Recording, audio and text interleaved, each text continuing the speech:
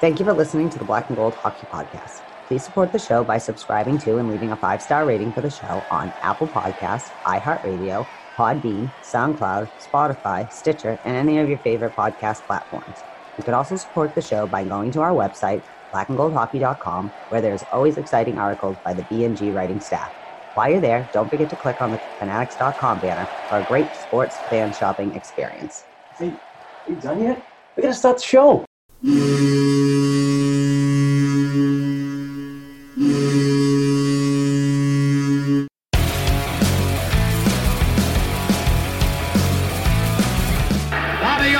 Behind the net to Sanderson, Orr! Bobby Orr! Orr from the Boston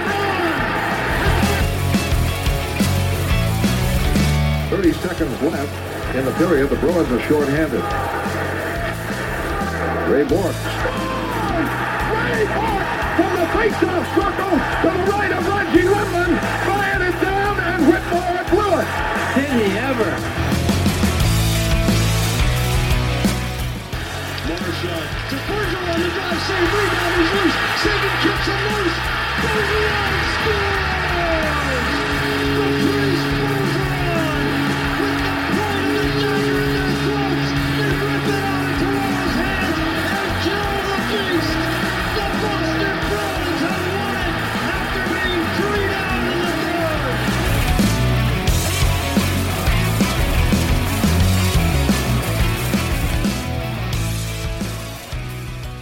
Hey, Bruins fans, welcome back to the Black and Gold Hockey Podcast. This is episode 227, and we're recording Friday night, May 14th, 2021, and this show is sponsored by betonline.ag. Please go to betonline.ag and use code CLNS50. We got some playoff hockey to talk about. We are locked and loaded for round one. We're going to be playing the Washington Capitals, which I'm super stoked about it. We had a good season, but this particular episode, we're going to do a bit of a roundtable. Some of my favorite people out in the Twitterverse and the podcast world are going to be joining us to do some discussions about Boston Bruins and our expectations. And we got some numbers, and we got two great people that are joining us. But before that, one of my favorite person is Heather Ingerson, and she is back again Friday night. Heather, what's up? I know. I don't know. I'm kind of excited. I'm a little thrown off, like I was saying, kind of feel weird. I'm not in charge of what's about to happen, but it's going to be fun. It's going to be fun to have these gentlemen with us that you're going to be bringing in pretty soon. It's great to talk to each other, but it's always fun to talk to other people. And I love these guys. I'm so glad to spend some time face to face and not just, talking in Twitter and doing whatever. So, and in case you're wondering, I poured a pretty heavy Jamie and ginger over here, but Nice. I need to chill a little bit before I start drinking that. So I'm going to start with Diet Coke, but we're going to have fun tonight. And how was your week? I just want to say hello. And how was your week? It's good. I'm glad it's over, and I'm glad that we're doing this now, getting shots tomorrow. So I'm not sure how we're going to be feeling on Sunday. So we kind of moved the recording back a day, but it's perfect timing because playoff hockey is tomorrow. And before we get into the playoff talk, I do want to talk about show sponsor betonline.ag. BetOnline.ag has the fastest and easiest ways to bet on all your sports action. Baseball season is in full swing, and you can track all the action at BetOnline.ag. Get all the latest news, odds, and information for your sporting needs, including Major League Baseball, National Basketball Association, the NHL, and all your UFC MMA action. Real-time updated odds and props on almost anything you can imagine. BetOnline.ag has you covered for all the news, scores, and odds. It's the best way to place your bets, and it's free to sign up. Before the next pitch, head over to betonline.ag on your laptop or mobile device and take advantage of the 50% welcome bonus on your first deposit. Don't sit on the sidelines anymore, folks. Get in on the action, and don't forget to use that promo code CLNS50. That's CLNS50. To receive a 50% welcome bonus on your first deposit. BetOnline.ag, your online sportsbook experts. And we thank BetOnline.ag for their awesome sponsorship, and they've been amazing. They take my money every week, but you know what? I bet responsibly. I don't bet with a ton of stuff that I can't afford. And please, if you do bet, please do it responsibly. Don't do anything crazy. I was thinking about maybe giving it a try. I don't know. I'm usually either really right or really wrong, and I don't know which way it'll go. So maybe the second round. I don't know. If you want to get into horse racing, start tomorrow. Yeah, I still got time. Tomorrow's another day. All right. So this is going to be a different episode. Like I said, we do have a round table. So it's basically agenda free. We're just going to get together with some podcasters and some friends of ours and just talk about the Bruins and what's going on. So I'm going to bring them in, and we're not going to waste any more time because these guys are really good and I don't want to waste their time. So, and I said that already, nervous wreck. But first and foremost is from the Dump and Change Hockey Podcast, Mr. Downtown Boosie. Nick Busa, what's up, my friend? How's it going? Yes, sir. Thanks for having me, guys. Happy to be here. Just excited to talk some playoff hockey with you guys and shoot the shit for a little bit and have some drinks. Yeah, you've had. I've been on your podcast, and it's really cool to have you aboard ours now. So, nice little podcast family we got going on here, and hope we can do some some more cross interviews and so on to promote and blah blah blah. So glad to have you here. I was thinking once there's some drinks happening, there's probably going to be bad words coming out of both of our mouths because you get potty mouth like me. And so this is definitely a double explicit episode, just letting anybody know. Oh, thank God. This will be edited, right? Maybe a little bit. Just be careful. I don't want to spend a ton of time editing. I just mean when we start getting worked up, both of us. F-bombs are okay. Anything above that, you're going to have to text me first. I'm going to be a lot more calm this episode, I would imagine, because I'm not dealing with Jared J-Mod this week. So I'm calm, cool, collected. It's a beautiful Friday night, and we're talking Bruins hockey. So I can't be too upset right now. And to round off this round table, what a segue that was to myself, huh? Fucking Apple me, is my friend Brett Howard, and he is a new member to the Black and Gold Productions team on the podcast network. Maybe he does some writing. Who knows? I will probably talk him into it. But he is new to the network, and he runs and hosts the Beehive Pod, which is a great new program. Episode 1 has dropped, and it's on Spotify, soon to be a bunch of other listening platforms. But we're bringing in Brett Howard. Mr. Brett Howard, how's it going, buddy? What's up, guys? How are you, sir? Good. How are you guys doing? Doing good. Glad that you can join us for this roundtable discussion of Boston Bruins hockey, but more particular, the 2021 Stanley Cup playoff hockey. I'm ready to go. Let's get into it. Nice. All right, so let me take a hit of this.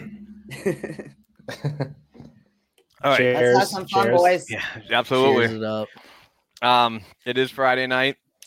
So we're just gonna just let it loose and just no agenda, no nothing, just talk.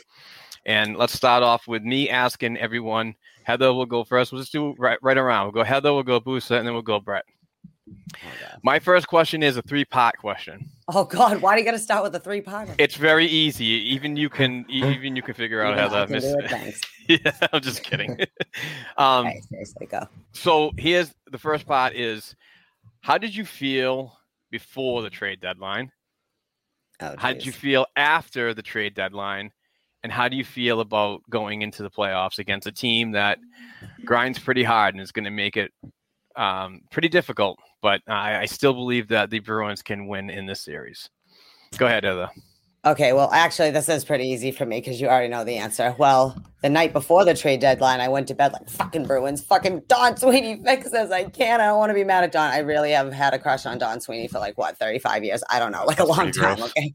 And I woke up because I didn't even finish the game. It was so bad. And it said Taylor Hall was a Bruin. And this is a dream that this girl has had since the draft.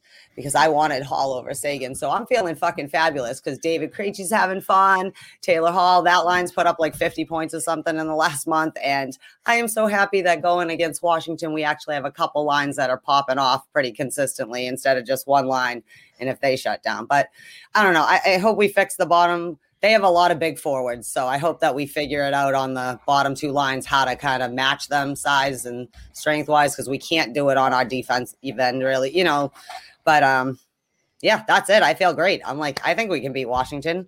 We played well against them this year. It's not like years of old. People keep saying, yeah, they've won this many. Yeah, but in the last 12 months, we've won a lot more against them, and that's all that counts now. I don't care if we lost to them in 2017 when they won the Cup this year there, but I think we can come out of the East, but it's going to be tough. All the teams are really, really close. All right. Heather, you rocked out 2 out of 3 out of the question. So let's go for 3 for 3 with Nick Busa.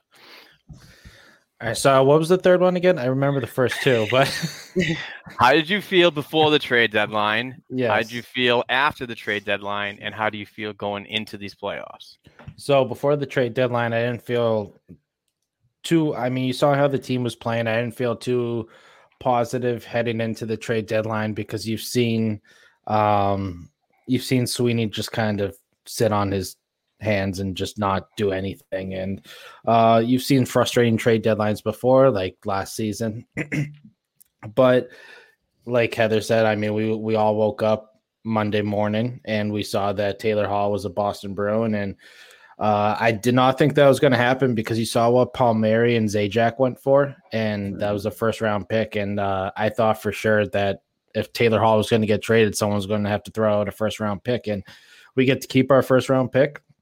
We get Taylor Hall, and on top of that, we get Lazar, and we dump Bjork's contract, and Lazar and Bjork kind of trade each other out. So that was awesome. But after the trade deadline, obviously now I feel great. I mean, you see Taylor Hall, you see Krejci, you see that we have two lines now. We don't have to talk about the Bergeron line now. We have two lines now that could be true big time threats. And when was the last time we were able to say that? 2011 with Horton, Lucic, and Krejci. I mean, geez, Yeah. It feels like it's been a long time in the making. Taylor Hall finally got his winger. Smith has done his job, done the job just fine all season long, no matter what line he has played on. And heading into the playoffs, I feel damn good, and I feel pretty good going in against the Caps because Braden Holtby is no longer a Cap, and he was notorious for being a Bruins killer. So they're going with Van Eyck, it sounds like. I mean, you got Kuznetsov and what's the Samsonov. Samsonov. Yeah. That's how they say it. I want to say Samsonov. His name always screws I was going me to say, up, it but, depends like, if you're Jack Edwards or not, depending on how it's pronounced. and what kind of night it is for Jack Edwards. But yeah. No, I'm feeling great going into the playoffs. The team's buzzing. They're clicking on all cylinders right now, and I feel great going into the playoffs with the Bruins right now. Nice. Brett, go for it, buddy. Well, before the playoffs, I came on your podcast and we talked, before the trade deadline, we talked a little bit about what I thought going forward. And I had that little piece of information from that source I had in Buffalo. Dude, he freaking dropped the nugget. You guys, if you guys didn't hear this, it was amazing. I'm like, no, come on. No. I was blowing it off, and all of a sudden I'm just like, fuck, he was right. Yeah. Sliding into the DMs. I heard that I had a buddy who worked for Buffalo, and he told me that the trade was Hall for a second and Bjork. And I didn't know about Lazar at the time, but I didn't even want to break it or anything because I thought he was crazy, right? Because we all had the same look going into the trade deadline. It didn't look very promising. Like you said in the past, like Boozy said, Sweeney, man, last year was not a good trade deadline. His drafting hasn't been the best, but he really stepped up to the plate this time. He swung for the fences, and I stayed up all night waiting for that trade to happen. I had to work at 5:30 in the morning, and I was sitting up in bed at midnight waiting because I couldn't believe it once I knew what was going down. But because Brett was just like, dude, I broke news to 5 people in my friends list. Yeah, and those 5 people are gonna trash on me if I get this wrong. So I can't sleep right now. Yeah. After the trade deadline, we saw what happened. It was like first or second game. Taylor Hall just took over. Krejci looks like 2011 Krejci all over again. He looks like he's in playoff form already, which is good for us. And then Swayman coming out of nowhere. I know it wasn't a trade acquisition, but Swayman just coming out, showing what he's got, helping us when we really needed it. It really solidified things on our back end, even though our defense were a little scarce at the time. But going into playoffs, I'm super excited. Like, I want to say Hall's quote today. He said, "I don't want to talk about extensions until we start seeing what happens with the Stanley Cup." Like, this guy's dialed in. He's won 2 what's it called? He's won 2 Ontario championships. He's won 2 Memorial Cups. This guy's a playoff hound. I think he's going to bring the best out of Smitty and Krejci, and I just hope our defense can pull it together because they've looked a little shaky the past couple games. But other than that, I'm super excited going in. Healthy Tuukka Rask too. Yeah, absolutely. For me on this question, it was you really didn't do much during the off season. You signed Smitty, which was a solid move. It was a solid piece to work on, and you got some term with him to build. I think it was a 3-year deal, if I'm not mistaken. But that was, for me, that was just like, okay, you addressed the right side, a small part of the right side for the next freaking couple of years. So the window is still open. I'm not calling championship with this off-season signing, and what they did last year and so on. And it's just like Boosie said, it was basically just Don Sweeney sitting on his hands the past couple of years with trade deadlines because we didn't know what we're going to get. Most of the time it's just these minimal plug and plays, just kind of gritty people, but nothing that's like going to blow you away like this. This was the blow away freaking trade. So once you got to see how the chemistry was working against this team and how they just immediately bought in with the addition of Hall and Lazar and even Riley. Riley made a very sneaky impact very early in his Bruins career, shortly just coming here. So, I mean, 3 solid members come to the Boston Bruins right now. They had like under 20 games to get ready, which is like a preseason for the postseason. And just to see Krejci.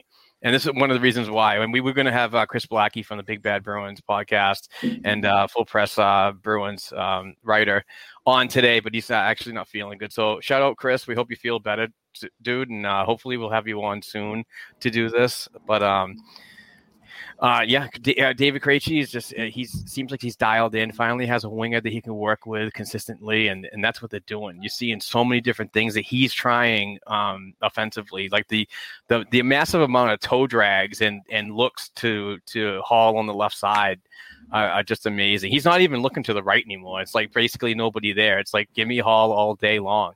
And he's shooting the puck. Yeah, and he's shooting the puck, absolutely. But moving forward to the postseason, I feel good. I mean, the Boston Bruins have traditionally, I want to say a decade. Let's just say a decade. The Boston Bruins have not played the Washington Capitals very well. Plus or minus on that decade too, by the way.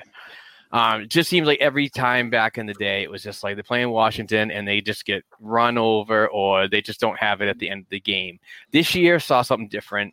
It might have been the condensed schedule and so on. Who knows? But seeing this team over and over again. I mean, we went 4-2 against the team, this club, which obviously had struggles in net and other areas, but it was a pretty decent series. For me, what it's going to come down to is how gritty this series is going to be and who can handle it.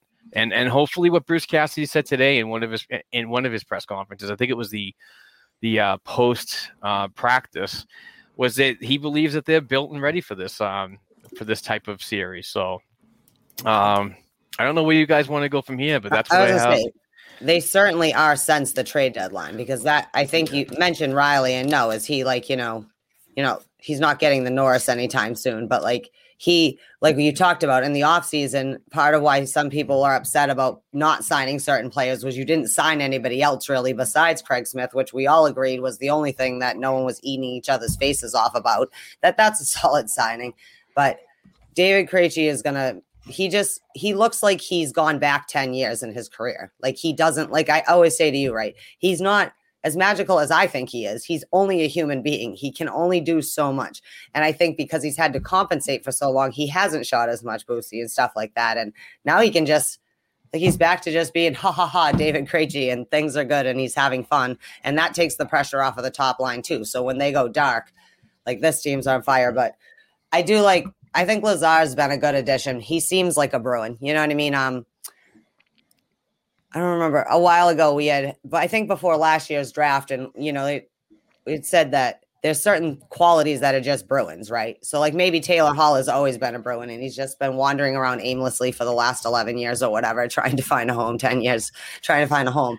But that quality, I think he has that. So he's a good notice to, like you always say, that wakes the other people on the third and fourth lineup like, okay, well, here's a guy that can walk in. Chemistry seems good off the bat, but we're going to need it because not only just injuries potentially or whatever crazy shit that who may pull, that it's going to be a grind to get through this, but we're going to win in 6. So let's do it tomorrow night, starting at 7:15 on NBC. CBC in Canada. Nice. Yeah. There you go. Yeah. Brett's across the border. Good Canadian boy right there. No, there you go. Plug it so everyone knows where to find it in case they're confused. They may get distracted by other playoff games. I don't know. Yeah. One thing you said about Riley, too, that I really agree about, he's a complete player. And that's something the Bruins haven't had on the back end. I know we obviously have McAvoy and Carlo, but from the left-handed shot point of view, Torrey Krug, he's a great player, but he's very offensively, right? Whereas Riley Smith, he can move the puck, but he's very well like in the corners in his own end, he's coming out with the puck majority of the time, which I really like about him. We haven't had that on the left side for a little while now. Yeah, agreed. Yeah, and the one thing I'm worried about is mostly the left side on the back end with matchups and stuff like that in our own zone. We've seen Riley, like Brett said, he's a complete player. He does a damn good job. He likes to jump up in the play, and he can make plays happen. I'm worried about how Riley and Lazon and Grzelcyk are basically going to get attacked, and what their forecheck's going to look like going in with those guys in the corner. Obviously, they're not all the biggest guys. Lazon's got some size to him, but Lazon, you've seen him be a little bit of a liability at times in his own zone and even in the offensive zone. It looks like it's going to be Lazon and Miller, maybe Lazon and Clifton at times, but it looks like it's going to be Lazon and Miller to start off. I like that pairing to start off, but they're a little bit slow, and that kind of worries me when you got, a speedy team like that, when you can have just Carl Hagelin just friggin' chip it off the boards and beat either of them wide, and just like, scrub players like that. I mean, what is he, bottom 6 for the Capitals right now? Is he doesn't really produce, but he's a speedy guy. He can get in there. He can easily burn Miller, Lazon, stuff like that. But I'm excited to see Riley and Carlo because it is seeing Riley and Carlo does bring flashbacks of Krug and Carlo. You see the offensive upside with Riley. That's exciting. He's jumped up in the play plenty of times, and he's made plays happen. He's been a little quiet the last few games leading into the playoffs, but I think those two are going to find chemistry. I think they're going to, move the puck just well, and I think those two are going to do well. Grzelcyk and McAvoy, I think they're going to be Grzelcyk and McAvoy. I'm just worried about guys like Tom Wilson and those bigger bodies just taking liberty with the smaller players in the corner and stuff. I mean, you can see he's a skilled player, Wilson, but he gets a little bit hot-headed. The wires cross, and next thing you know, someone's elbowed in the face and down on the ice, and he's throwing his hands up, wondering. Yeah, and didn't Hathaway get a Bruin last 2 games ago? Yeah, because Tom Wilson had to behave or something like it was. He had done something before the Rangers thing even happened, so he was kind of looking there. But yeah, no, he's always in it. He's like the way that he reminds me of like Gord or whoever like that, like on Tampa a couple of years ago, like in the playoffs last year. Gord. Yeah, it's just kind of like know what I mean. Yeah. Can beat you on offensively, but also is really, really will get you on the grind too to wear you down. Yeah, so just those plays. That's actually a question, boys. Who do you think players? Not saying that. I don't mean to say this, Snow and Getta, like Heather wants Tom Wilson canceled. I just mean, he's going to be going after certain players. Like you said, those players you send them after certain players to grind them down for a reason. Who do you think, like, is it going to be Grizz? Do you think it, or maybe Lazon only because he has less experience really in like a playoff situation than Grzelcyk? Do you know what I mean? Who's a little more mature as a player. I'm just trying to think of who's really going to get hammered, especially in the first couple games in Washington. What do you guys think? Well, one thing I'm going to say, like with what Boozy said about the left side on defense, I'm not really scared of Washington's right side as much as I am their left side. So I feel like a little more comfortable with that. But Wilson's definitely going to be trying to go for Grizz. He's going to be going for Riley. I'm hoping he tries to go at Lazon because you know how that's going to end. Yeah. Like Lazon's a psycho. So I'm not worried about that as much, but Grizz I'm definitely worried about. He came cross ice to take out Carlo. So really I'm worried about everyone on the back end, but the way that Bruce Cassidy was talking about it in his presser today, like they're ready for him. They know he's coming. They know he's in the lineup. They know what he does. He pretty much said, like, we got a different team than New York, you know, like we loaded up to protect ourselves a year and a half ago or I guess a year and a half ago now by getting Richie. We got Coyle, bigger guy in the middle. So I'm not as worried, but I wouldn't be surprised if he goes at somebody like Hall either, right? Even on forward. So I don't know. The boys just got to keep their head on a swivel. Yeah. No, for sure. And that's why I like the idea of Miller starting out in the lineup over Clifton, because Miller's going to allow guys to play bigger and better and open up more space for them. Because guys, I don't think Wilson will even think twice, but other guys on that team who are bigger bodies who tend to play a little bit chippy, they might think twice if Miller's going to be on the ice, because I know there's no fighting in the playoffs, whatever, but someone's going to have to respond if you go at, especially after Hall or, you know, any of our players really, but especially Hall, the top two lines, if you try to take liberty with them and get, you know, a little too physical in the corners, you got Miller there who's going to allow guys like the top six to play bigger and better. And that's why I like going into the playoffs. I feel confident about this going into the playoffs because you got a guy like Miller who's healthy, knock on wood. And hopefully we have him for this run because I like his game more than Clifton's. I mean, I like Cliffy hockey at times, but Miller's more of a sound game, and you know, he's more of a physical presence than Clifton. Even though we've seen Clifton lay the body, and I think he's up there on the team with hits. So you know, he did his fair share this year, but I feel better with Miller in the lineup over Clifton. That's one thing I wanted to talk about was the physicality, and when the early parts of the lineup being released.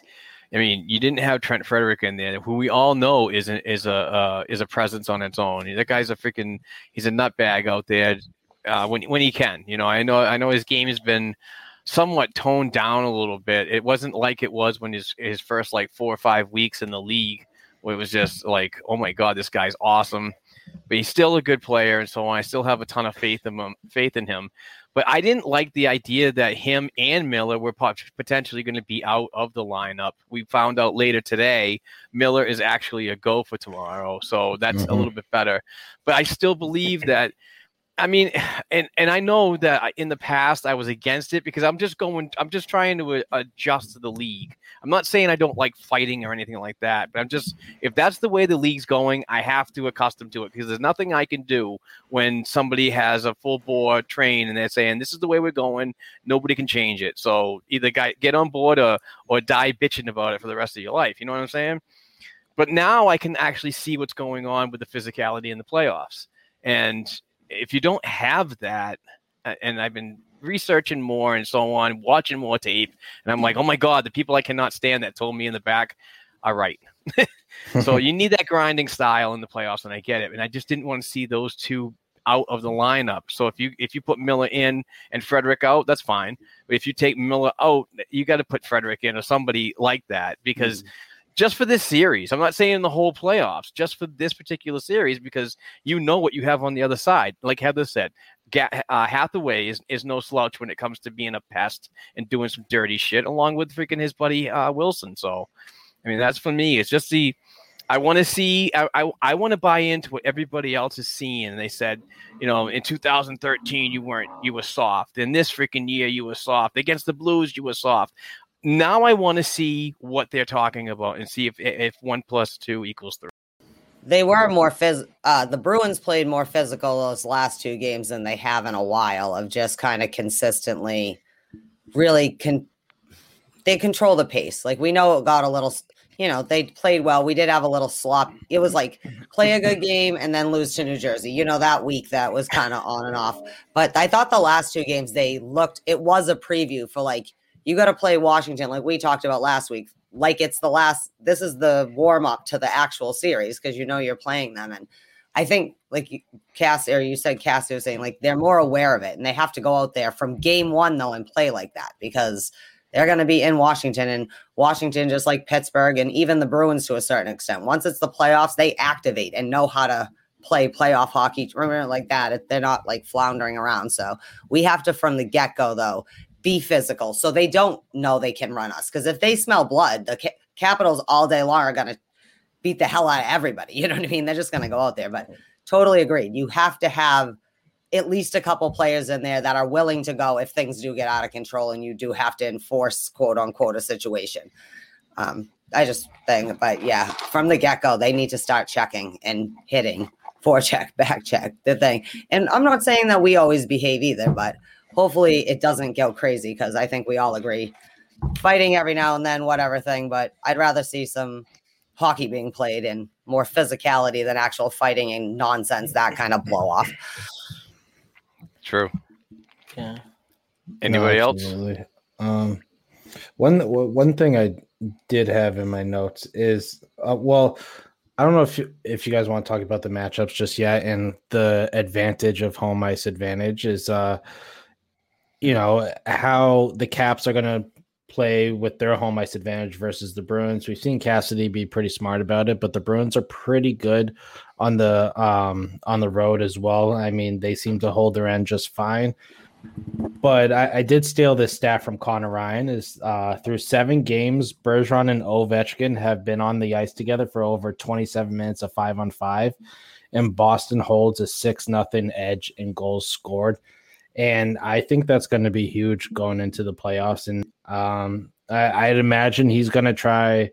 The Caps are going to try to get Ovi out there when Bergeron's not out there, because you see the way they've matched up together this season and whatnot. So I think matchups are going to be huge going into, and it's unfortunate that they have the home ice, but if we can steal one of these first 2 games, then home ice is gone, and we can focus, we can, turn our attention to just the other games and not really worry about the matchups, the home ice and matchups, and worry about that the whole time. But I think I think the Bruins will win that edge when it comes to matchups, is what I'm saying. I mean, the Caps, their defense is good and stuff like that, but I think the Bruins, with those, especially having 2 lines now that can be legitimate threats, I think the Bruins are going to be just fine when it comes to matchups. Brett, what do you think? Yeah, I was going to say, one thing I did hear Cassidy say pre-playoffs when they're talking about home ice advantage, he said most of the teams other than the Islanders have a pretty even home and away record this year, and he doesn't feel like home ice advantage is going to be that much of an advantage. And I kind of agree with him, to be honest, because the Bruins have played pretty even both ways. Like, we took 10 out of 16 points against them this year, which is good. The goals for and against, we were 26 goals for and 25 against, so it's pretty much a wash. I think we had that 8-1, like they spanked us that 8-1 game, so that kind of didn't really help us in our favor. But with our experience in goaltending, I don't know if home ice advantage is going to be as much of a factor, just because Tuukka, he looks so calm right now. He's ready for the playoffs. He's healthy.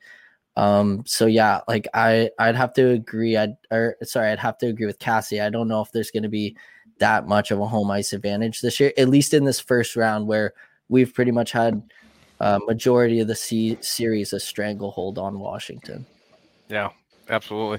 We're going to hear from our sponsor, Blue Chew, and we'll be back after that. But I do want to sometime later on talk about that goaltending and our concerns for or against on the ice, because on one side it's going to be heavily favored and heavily biased when I say that. But yeah, let's hear from Blue Chew, and we'll be right back. Yes, let me tell you about BlueChew.com. Blue Chew is awesome if you want to boost your performance and your confidence where it counts. I understand that we all want to be the best we can be, but sometimes when you maybe get a little one-on-one action, you got a little too much dangle, not enough top shelf, and that's why Blue Chew is awesome. Blue Chew is the first chewable with the same active ingredients as Viagra and Cialis, and you can take them anytime, day or night, on an empty stomach, whenever the opportunity arises. No worries about that. Blue Chew is made in the USA and it's prescribed online by licensed physicians, so you don't have to go to the doctor or have to wait in line. It's even cheaper than the pharmacy, and they'll ship it to you in discreet packaging, no awkwardness, and you don't even have to leave the house, so you don't have to worry about it. It's like back in the day when you maybe might get some magazines or something. They put it in the dark packaging. No one has to know. Your neighbors don't know. It's not like it comes in a big thing that says Blue Chew, but Blue Chew will help you out. Blue Chew is the fastest and the easiest way to enhance your performance in bed where it counts. That's where you need your swagger. So this is what you need to do. Listeners, please, if you, or maybe even your partner, you want to suggest them to do it, go to bluechew.com. That's blue like the color, bluechew.com. And in the promo code, type in black and gold, all caps, and you will receive your order for free. You just pay $5 shipping and handling. You can't get a better deal than that. So go to bluechew.com in the promo code black and gold,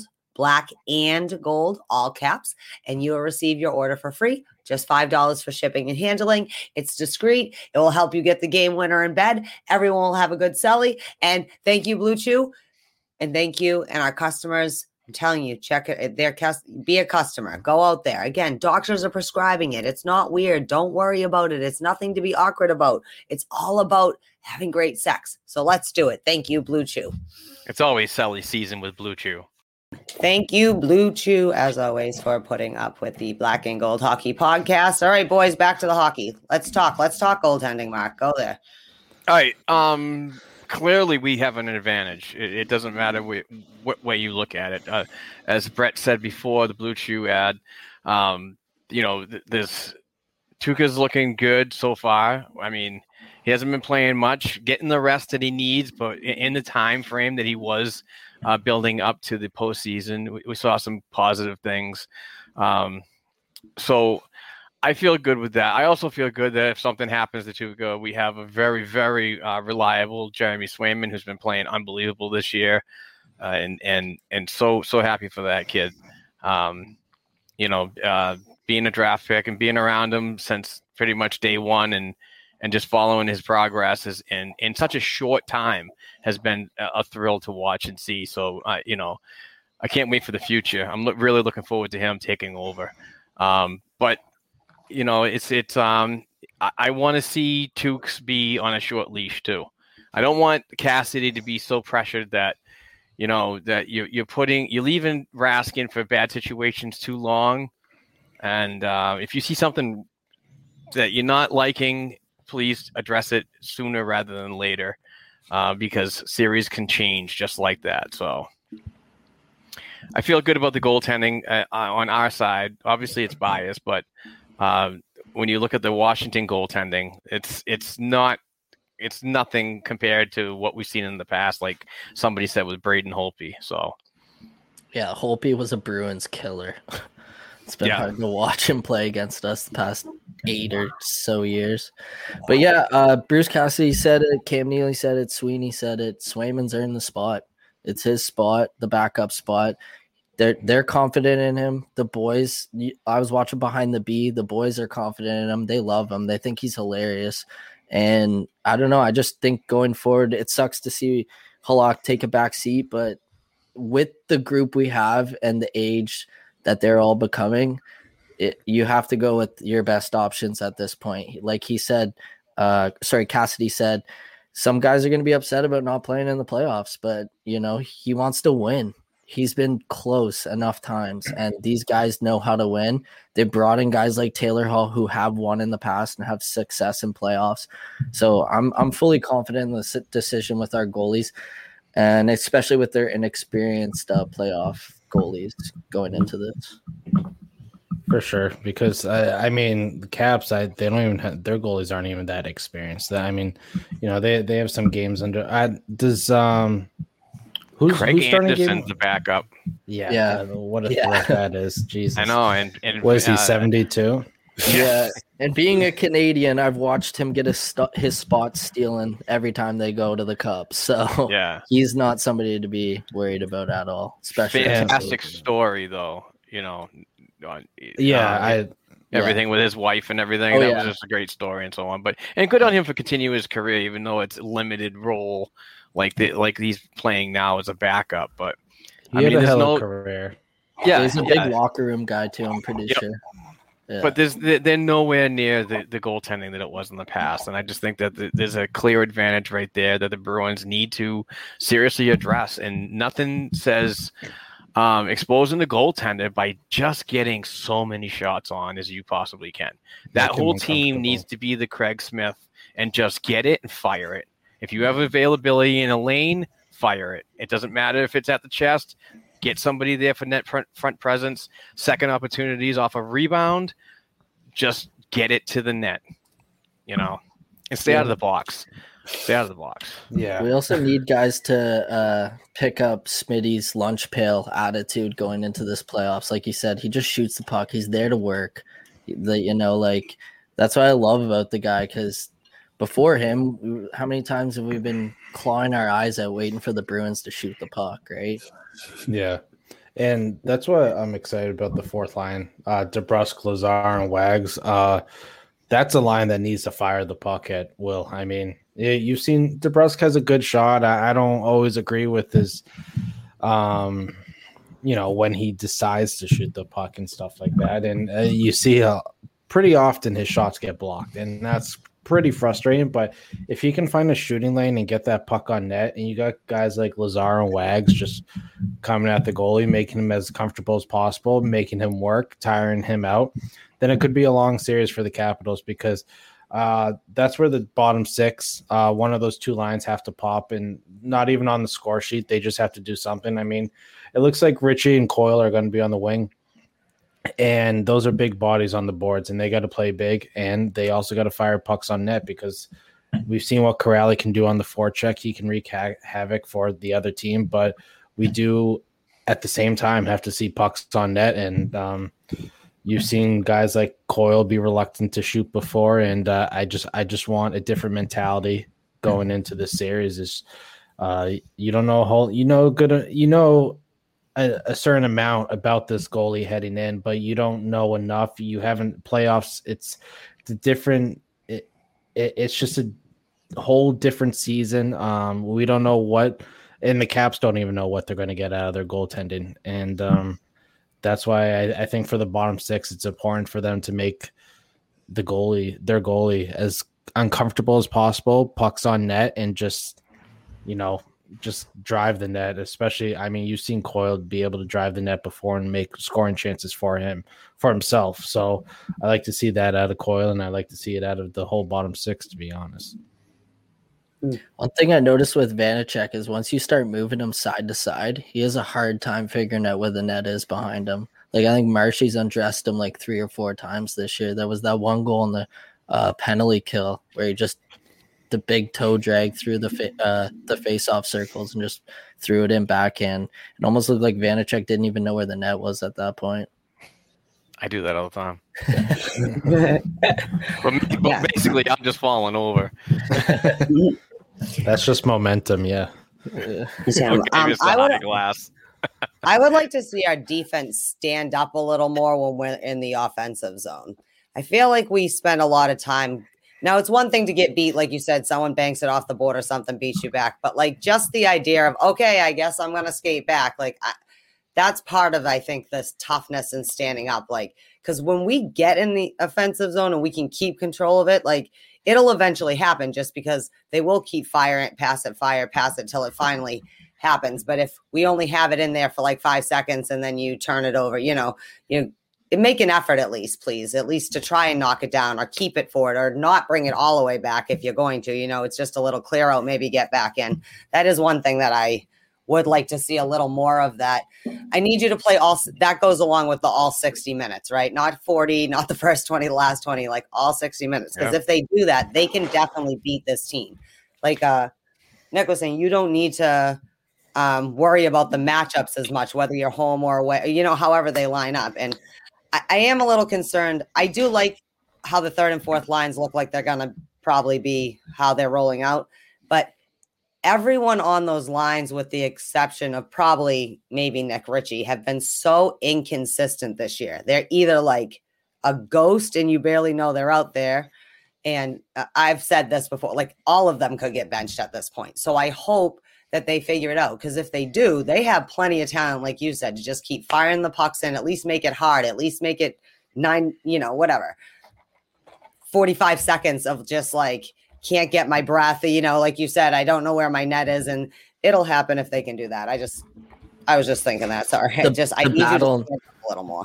Yeah, the battle needs to be there. That's one thing.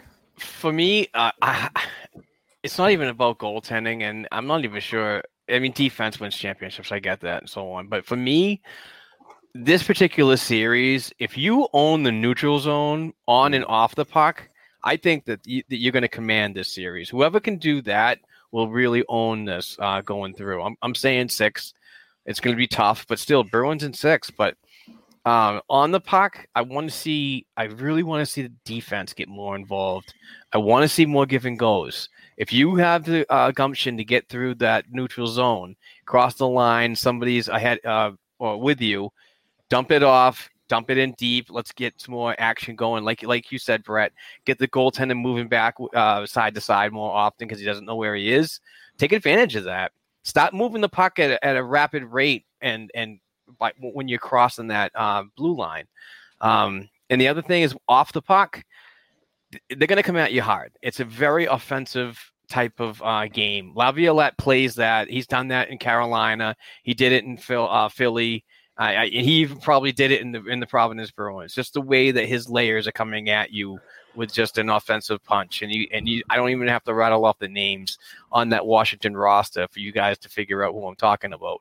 If you control that neutral zone and don't allow them to come in minimal shots, you're going to own this series. But as soon as you let them go through and they figure out ways of exposure in a 7-game series and time to look at video in between games and make adjustments.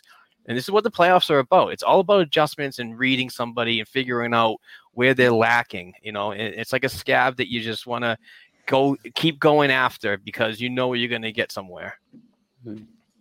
Yeah, they pretty gross analogy. I'm sorry, folks. They got to stay disciplined too. That could be a make or break in this series. Man, yeah. I don't know what has been going on lately. If you get a penalty, make it liable. I mean, just don't. That's what McAvoy said in his presser. He was like, penalties happen, but we want to keep the stupid ones out of the box right now. And that's like Lauzon plays that old school style, and I love it. But that free hand, he gets a lot of holding penalties with it. I love the way he plays. Don't get me wrong, but sometimes it bites him in the ass. Faux show. Yeah, I mean, granted, the oh, sorry, Mark. You can go. No, it's no problem. Go ahead. So the Bruins did lead the 2021 season in minor penalties this year. 194 to I think 191. With Tampa was right behind them. The 191. I could be reading this wrong. But they did have a bunch, and it felt like that from the moment the puck dropped game one. It was just, and granted, they have had a great PK all season long, but the Capitals have had a great power play all season long, and they had a great power play. I believe it was against the Bruins all season long. I think I remember hearing something about that. Yeah, and I thought I heard a stat because what did the Bruins won the series in goals for? What was it, 25 to 26, 26 to 25? Yeah. And I remember hearing something, and I forget where I heard it, but a good percentage came from the power play. They did. Was it 11 or something like that? Yeah, it was 11. A lot, 11 of them, and I'm pretty sure 4 were in that 8-1 game. Yeah, and I'm gonna say that 8-1 game was a wash because you saw our back end and stuff. But yeah, that's a lot, and you got to stay out of the box. And if the Bruins don't, if they're not disciplined, then they have no one to blame but themselves, unless the refs suck. But that's a whole different story. Well, they have goal scorers too, right? Lots of goal scorers on Washington. Mm-hmm. Yeah. Their offense comes in layers, definitely. I mean, Oshie's going to be motivated, but I guess Oshie's availability is in question right now. I heard about that. Yeah, I saw a quote, and he didn't obviously he beat around the bush with it, but what did he say, like day by day? I forget. Yeah. He's like, my head's in a different place right now. I'm gonna take it day by day or something like that. Yeah. So I mean, I didn't even realize this, but I'm looking at an article on BostonBruins.com, the official website of the best team in the NHL. And it's from Eric Russo talking about this postseason. If you look at the postseason history, I didn't know that the last time that these two clubs played was in 2012 in the conference first round, and Washington won 4-3. The one previous to that, 1998 conference first round, Washington won. 1990, the Prince of Wales Conference, Boston shut them out 4-0. Holy crap! Yeah, because we play the Habs.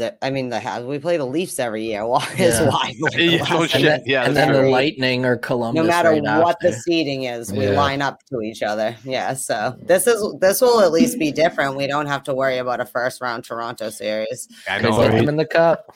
Man, it's going to be a tough first two rounds, though. Holy shit, just to get to those semis. Oh my god, man. Yeah, because you're pretty much guaranteed to see Washington. You're already locked in, and if the Islanders go, then that might be the matchup for the Boston Bruins next. So So are we all in agreement that this division beat themselves up the most out of all the other ones? Yeah, They're Like, the most my evenly God. matched.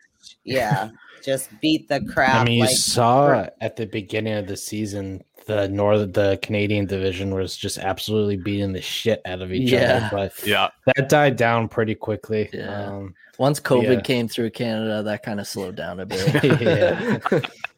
But it's. I mean, this division, man, they really wore themselves down. It was and I'll stand by. It was by far the toughest division in hockey this year. Yeah. I get it. I forget what their division was called, but Florida. Mutual East Division. The Florida Central. one. Central I don't was know. it the Central? Yeah, It must have was been the the Central. Yeah, because Something- West was the Colorado division. Okay, yeah. So Hurricanes, Panthers, Lightning, and who's that fourth team? Nashville. Ended up being Nashville. Yeah, the Predators. They caught fire, but I mean, those top three teams, those were really the only three teams to worry about all season long. And I mean, Dallas was out of it before they even. Yeah, and they before didn't it have even Sagan started. all season long, and he came back for a game or two. So they were missing their best player from the get-go, and it's just that. I mean, I get it. They've racked up a lot of points this season. Their teams looked good, but whoever comes out of that division, I mean, hopefully it's not Tampa. I don't want to see them, but I'm not like if Hurricanes come out on top, I'm not worried about them. It's not a team that scares me still. I respect what Brindamore's done. But their goaltending, man, it's still in question. Their goaltending doesn't scare me. The division, they've had an easy division all season long, and for the first half of the season, Nashville's complete dog shit. So it was an automatic win for most teams. And obviously they got their shit together and they start putting up points. But it's whoever comes out on top there. Maybe Tampa scares me a little bit because you could have Stamkos back by then. Because it sounds like Kucherov's about to come back, right? Yeah, And they're rolling out there. Of course. No, they're both they're going to be all ready rolling for out game. now. Yeah, they'll both For be ready game for one? Yeah, the Yeah. NHL posted it. There's no Bullshit. salary cap in the playoffs, so Kucherov's coming back, of course. Yeah, Man, I kind of they secretly hope Florida beats Tampa Bay just for Florida's Yes. own They're dark self-esteem. horse. And Yes. they're ranked. They are actually Yeah. too. Like Tampa's third, and they're whatever. They're still defending Stanley Cup champions. But I never thought I'd say that. But you know what, Florida Panthers, you deserve and you need this Yeah. win. Yeah. Because That every series is stadium gonna is be open wild. to their exact capacity that shows up anyways, 25% or whatever. At least that's what the Garden is. And Yeah. Tampa could use a little knock down a few pegs, I think, after the last year they've had in sports. And Florida could use the win. So, well, who are you guys taking with the Habs and the Leafs? I want Leafs. the Leafs. yeah. Yeah. Yeah, I want I the can't Leafs. cheer for the Habs. I'm not Yeah, cheering I for the can't Habs, either. but I just think it would be funny if after all of this, Toronto still can't get out of the first round. It would Wouldn't that be I would. hilarious? 7 Oh. games? 7 Oh. games. Carey Price shuts them out in the 7th game. They Or have they to blow- choke in Game 7 too. Yeah, cue the video every time of my when God. Bergeron scores the overtime winning goal and the outside scene when everybody's just like, Yeah. I watched that on repeat like 3 times yesterday. using on continual roll. Yeah.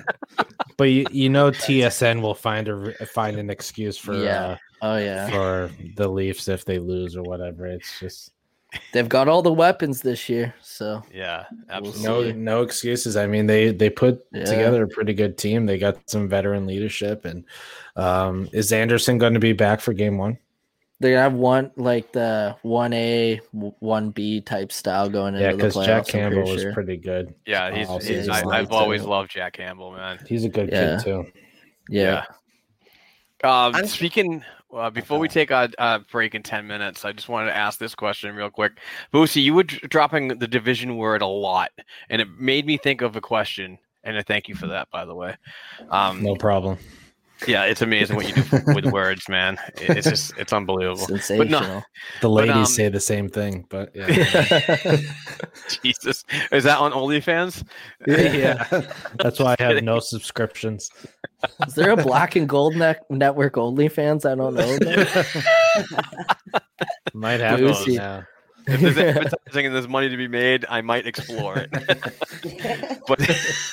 But anyway, with the word division, I wanted to bring up real quick before we take our hour break. I can't believe it's been in almost an hour. You guys are amazing. Thank you so much for joining us, by the way. Really appreciate it. The question about division is, moving forward next season, would you be for or against keeping these divisions? Against. Or go back to the way we were. We'd see Montreal, we'd see Toronto, we'd see Ottawa. Well, being the Canadian, I'll hop in for the North Division, even though I'm a Bruins fan, obviously. But it all depends where the government's at going forward in Ontario, especially. Like, we just extended our stay-at-home order 2 more weeks till June 2nd. Sorry.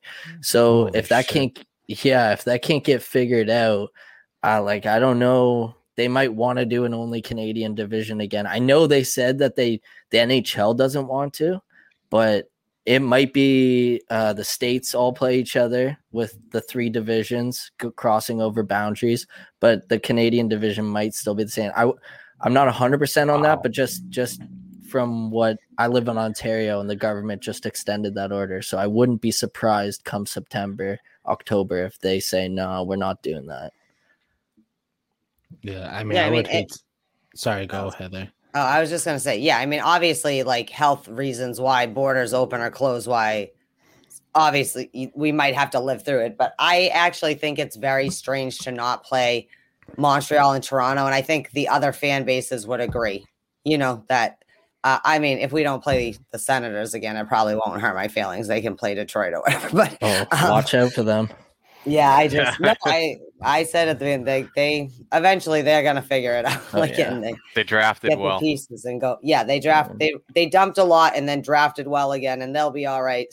They have hope. They have some good young talent, but I do think that even if they're not the same divisions we used to have before COVID, these divisions, once the borders are open, you're not going to have the Kraken and Vancouver play each other. Are you serious? Like that? How is that going to happen? You know what I mean? So things like that. Even if we have to go another year just for the health and safety purposes, if Canada, I don't know you guys, not you personally, but whatever's going on up there. And I can see sometimes the provinces are even clashing with each other of what the thing is. And I'm sorry that you live in Ottawa. It seems, at least if you look at Twitter, as the most oppressive regime in the world is Ottawa as a province. But but they have to realign them somehow. They're going to have to. Like the Kraken, they're not going to play Vancouver, right? And Winnipeg's never going to play Minnesota again. And that's just weird to me, especially if I think for the original 6 franchises and their fans. Sorry, I don't mean to go on a long-winded. No, Boosie, before you go real quick, one thing I'm going to say is TNT and ESPN are going to want to market Connor McDavid. It was one thing that they talked about when they took over the contract, that they felt the superstars in Canada were not getting marketed to the States enough, especially Austin Matthews, being American. But Boosie, you can. go now. Yeah, Sorry, no, buddy. no, it's all right. That's a good point. Especially with the new TV deal coming in place. I mean, you're gonna want Connor McDavid and Austin Matthews out there more often. Or I'm not out there more often on the TV more often. ESPN, TNT, wherever the hell they end up. You're gonna want. I mean, I think we can all agree that the NHL doesn't do the best job marketing their game, but I think ESPN is going to take it to a whole other level, and I think that's why you need more McDavid and Matthews and stuff like that down, especially down in the States, and not 10 o'clock games, these 7 p.m. starts, 8 p.m. starts, whatever. But I definitely don't want to see the division stay the same. The Canadian division was fun this year till like the last 10, 15 games, and it kind of just died out, and the hatred kind of, it was just some teams were already done. And but obviously what Heather said, the Kraken and Vancouver, I mean, you want to see them be able to play each other and stuff like that and create that and start that rivalry. But yeah, you got to worry about everyone's safety and health first. So it's, maybe halfway through the season, whatever, or a quarter of the season, who knows. I just hope. I'll take any kind of hockey, any kind of 82 game season next year. I'll be happy with.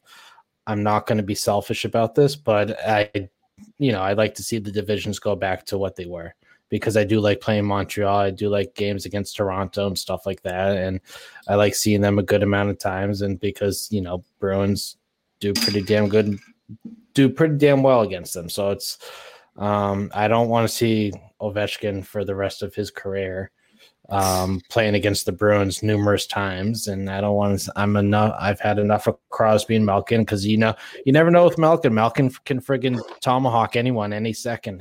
He'll snap. He's Russian. Can't trust them. So yeah, I can't trust them. Sorry. Yeah. It's that Russian gas. yeah. No, I'm a huge traditionalist, as everybody knows. I love the history of the game and the original six and all that stuff. And yes, I want to see more Montreal, because I love beating them when we have the opportunity to, and Toronto, who can't get out of the first round. And when we're there and impeding that forward progress for the Leafs, it's always great to see, and also the fan meltdown. But you got to think of it as a business too, right? And I'm not saying I want this. So just let's clarify that. What I'm saying is the NHL is probably looking at this and saying, Jesus, did you see all this freaking madness that's going on and how we're doing with ratings and what we could do with a new network and so on, and build from there? They might see this as a freaking marketing ploy and run with it. And I wouldn't want to see it, but the reason why it's weird is if you go to an 82 game schedule, you're going to start mixing it up with other teams too, and outside your division. You're not automatically going to be locked into playing the 8 teams over and over and over again. Mm-hmm. So you can go on the road and fumble one and have the benefit of what everybody else is doing, but it's not going to impact the season, a regular season, like it did with this condensed 56 gamer, when if you went on a 4-game losing streak, you could knock yourself out of the playoffs in some of these divisions, other than the Mass Mutual. The Rangers. It's like, it's so tight. There's no give, but that's what it was. But I hope the league doesn't freaking move forward with something like this. But I can see them doing it, because it's just so attractive to see all these awesome teams playing each other. You do bring up a good point, though. There could be a real difference in how I feel about this being the division if we did not have to only play intra-divisional. I think that's part of – I don't like it. It reminds me of too much when we were teenagers, where it's like I don't like the I don't think that – on one level, I do think that your division should weigh a little more. I think that's just because I'm a football fan. I don't know. But if we went back to East and Western divisions, I think I could handle us staying in this division. It just would be weird. Like, and maybe it's because I'm an East Coast person, but I just wanted to ask Brett a weird question. If Toronto doesn't get out of the first round of that North, just as the Canadian sitting here, on a scale of 1 to infinity, how big will the meltdown be in the city of Toronto? Oh, if they lose Montreal. I live closer to Toronto than Ottawa. Most of my friends are Toronto fans, so I've got the last laugh the past couple of years, but it's definitely gonna be a meltdown. Like I'm not joking you. Between my friends, they're planning the parade. Like I'm not even joking you. Because like the Raptors won 2 years ago, and it was mayhem in downtown Toronto, and they're just they're salivating at the mouth for that, and they truly think they're going to sweep Montreal. And I don't know if Montreal is going to be a big test for them, but I wouldn't count Edmonton out of this, man. McDavid is insane right now. Like the most points in a single season is like 230 by Gretzky. And McDavid this year in an 82 game season would have been on pace for like 170 something points. Oof. So it's like that's insane in today's NHL. And one thing I'm going to piggyback off what Mark said, the NHL lost $3.6 billion just in Canada this year from fans not attending. Yep. That's a huge thing going forward that they're going to look at. So, and I saw like the CDC and the NHL got together and talked about how as long as 80% of the team and traveling staff is vaccinated, they're going to start loosening up the restrictions a little bit. Like in Ontario, like I just said, we're still in a stay-at-home order. So it's like we're not even anywhere close to that. So the fans have to get back in the stands, as well as I want to play. I want to drive to Toronto or Ottawa and see Boston. I would love to go down to Boston, but it's not an easy 2-hour drive like it is to Ottawa or Toronto, right? So the fans need it, but I definitely want to see the divisions go back as well. It's only 10 hours. It's not that bad. I drove down for the Cup parade in 2011 and drove home the next night. So nice. Let's get BNG group tickets for next season. And if everyone gets their shots, we'll meet up and have a little dinner and a little.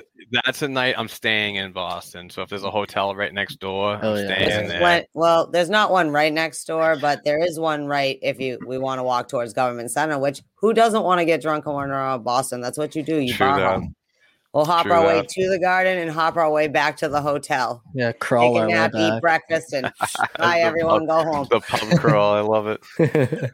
All right, but another thing that I really love is stuff, and it's Bruins related stuff, and I love buying stuff for everybody like this kick-ass Derek Sanderson hand-signed jersey, and this is from my boy Bruce Sullivan at Boston Sports and Memorabilia. And we're giving this away today. Giving it away today, boys. So if you want to get involved, check it out at patreon.com/Black and Gold Hockey Podcast. Donate $1 per episode. But I love it.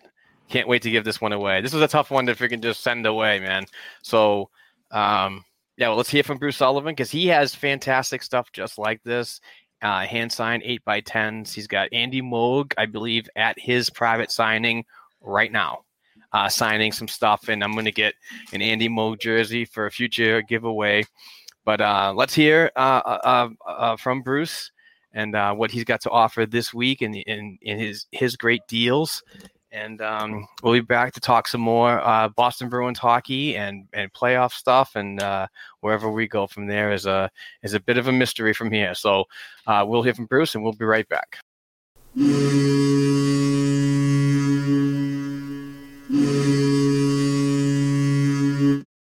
Hello, Bruins fans. This is Bruce Sullivan from Boston Sports and Music Memorabilia with our Black and Gold Memorabilia Moment of the Week. We are very honored to have hosted Bruins legend Andy Moog at our May 14th private signing. Get your Andy Moog puck for $29, photo for $28, or JSA authenticated white or black jersey for just $99 delivered. Next up is the Chief, Johnny Busick, May 22nd. Get a Busick Bruins jersey for just $89, a 1970 All-Star jersey for just $129, Busick photo for $28, or puck for just $29. Score with our Bruins JSA authenticated autographed jerseys. Cheevers are our Riley, $79. Middleton, Sanderson, Grzelcyk, or Coyle, $89. Or Bobby Orr GNR authenticated jersey for $329. Or grab a puck from Brad Park for $35. Phil Esposito for $55. Or Bobby Orr for just $149. or grab the Ultimate Ore Special Edition XL Shadow Box photo display for $379. For more information on our dozens of Bruins hand signed pieces and your chance to win free memorabilia each week, check us out at our Facebook page, Boston Sports and Music Memorabilia, or email us directly at bostonsportsandmusic@gmail.com. And be sure to tune in each week right here to the Black and Gold Hockey Podcast. Let's go!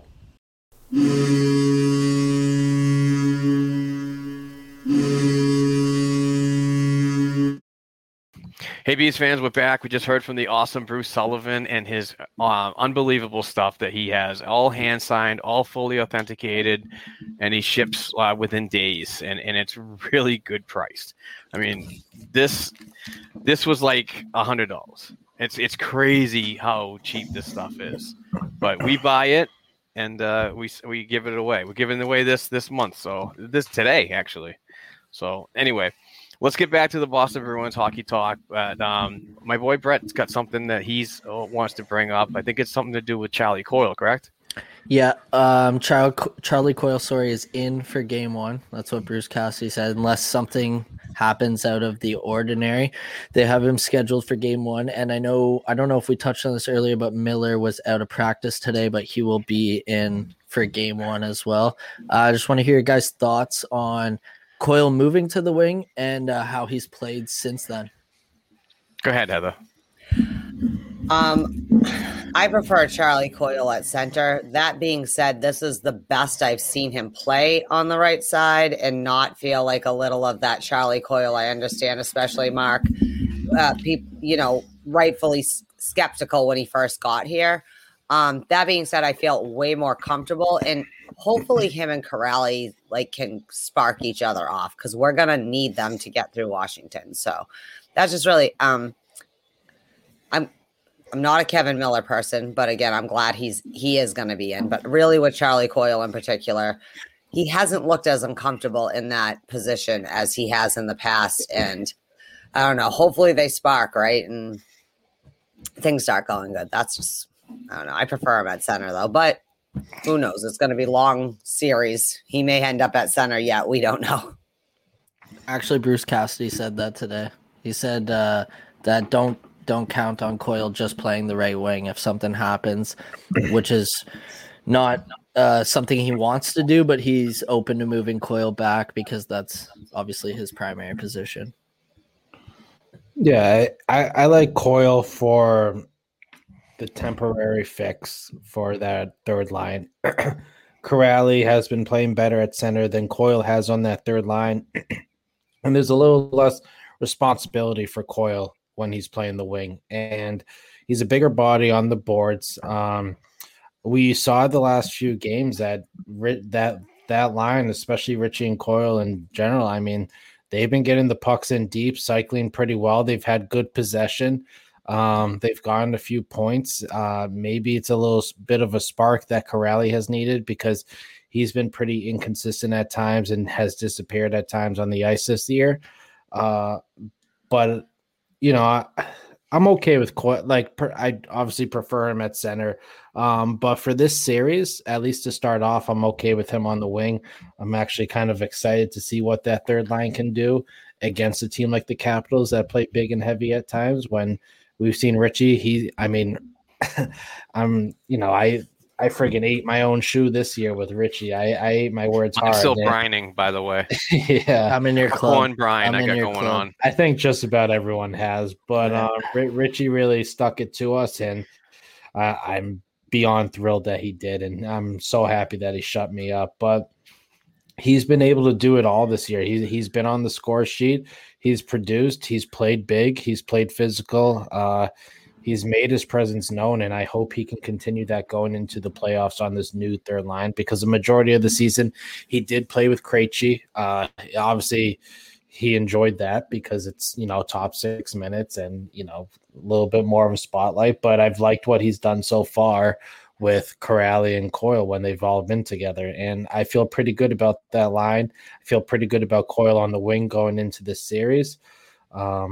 Coyle going back to center, maybe we'll worry about it in a few games or next series or or so on. But and I already said before that I'm thrilled that Miller's going to at least be in and healthy to start this series, because you need a tough bastard like him heading into this series. When you got those two paired up together, Lauzon and Miller, man, it's, Wilson's not going to play as big. And that's my biggest concern going into this series, is how big is Wilson going to play? And you got guys like Lauzon and Miller being paired up together, who obviously won't produce much, but they will, hopefully shut down the other team and, rough them up a little bit. Yeah. Coyle for me, in the past, it's weird that Bruce Cassidy, I mean, he's such a utility knife, you could play the center, you could play the right side. Even though I feel uncomfortable, Bruce sees something in his possession game that he gravitates that to. But lately, this has been weird for me to see, because he just seems like he's more involved and comfortable for some unknown reason on the right side. His puck battles are better. His possession game along the boards has been tremendous. I mean, that's setting the tone for that line right there. And accompanied by Corrali, who needed this, in my opinion, I've been shitting on him. Heather, I've been on him all season, but lately he's turning it around. So, I mean, different types of chemistry can be made when you make shuffles like this, and things can happen out of nowhere. And I totally get it, but for me, it's like, ride the hot hand. If Coyle's good at the right side and Corrali's getting it done at the center, ride it until it sucks. But you have the option to start flipping it around like Bruce does. He makes changes on the fly really often, which can drive fans crazy with his combinations, but also look like a genius if it's all complementary and working together. Two things I'll add on that. The Krejci and Smith together, he just threw them together during a game and they ended up working good. And Coyle actually came to Bruce Cassidy. Cassidy said in a presser, Coyle came to him and said, if you need me to play the right side, I'll move over to the right side. So I'm wondering if it's something that Coyle's accepted himself, whereas in the past he didn't want to move off the center position and he didn't really feel his bearings. But he even said in a presser after he scored that snipe, I think it was against Buffalo, he was saying that, he feels a lot more comfortable doing what Bruce Cassidy wants him to do, which is go in the corners, dig out the puck. He doesn't have to worry about the defensive liability because he knows Corrali will get back if need be. But I just wanted to add that on there. No, it's solid. Absolutely. I like the size of that third line. I really do. Oh, it's scary. Well, and you know what? And that's going to be a huge issue in this series, I believe, because your third and fourth line are probably going to eat the most minutes that are going to be matched up with your first two on the Washington side. So they're gonna get beat up. I mean, there's a lot of hockey right there that's going to be played. So hopefully they're going to be ready, but if you can get those guys going too, and I'm not saying that everyone on the bottom six has to score goals and get these primary assists and so on, but if you make these small impacts in the game that are knocking them off theirs, then you're doing your job right, and you're starting to create more of an identity like we saw when the Lazar came and so on. We started to see that.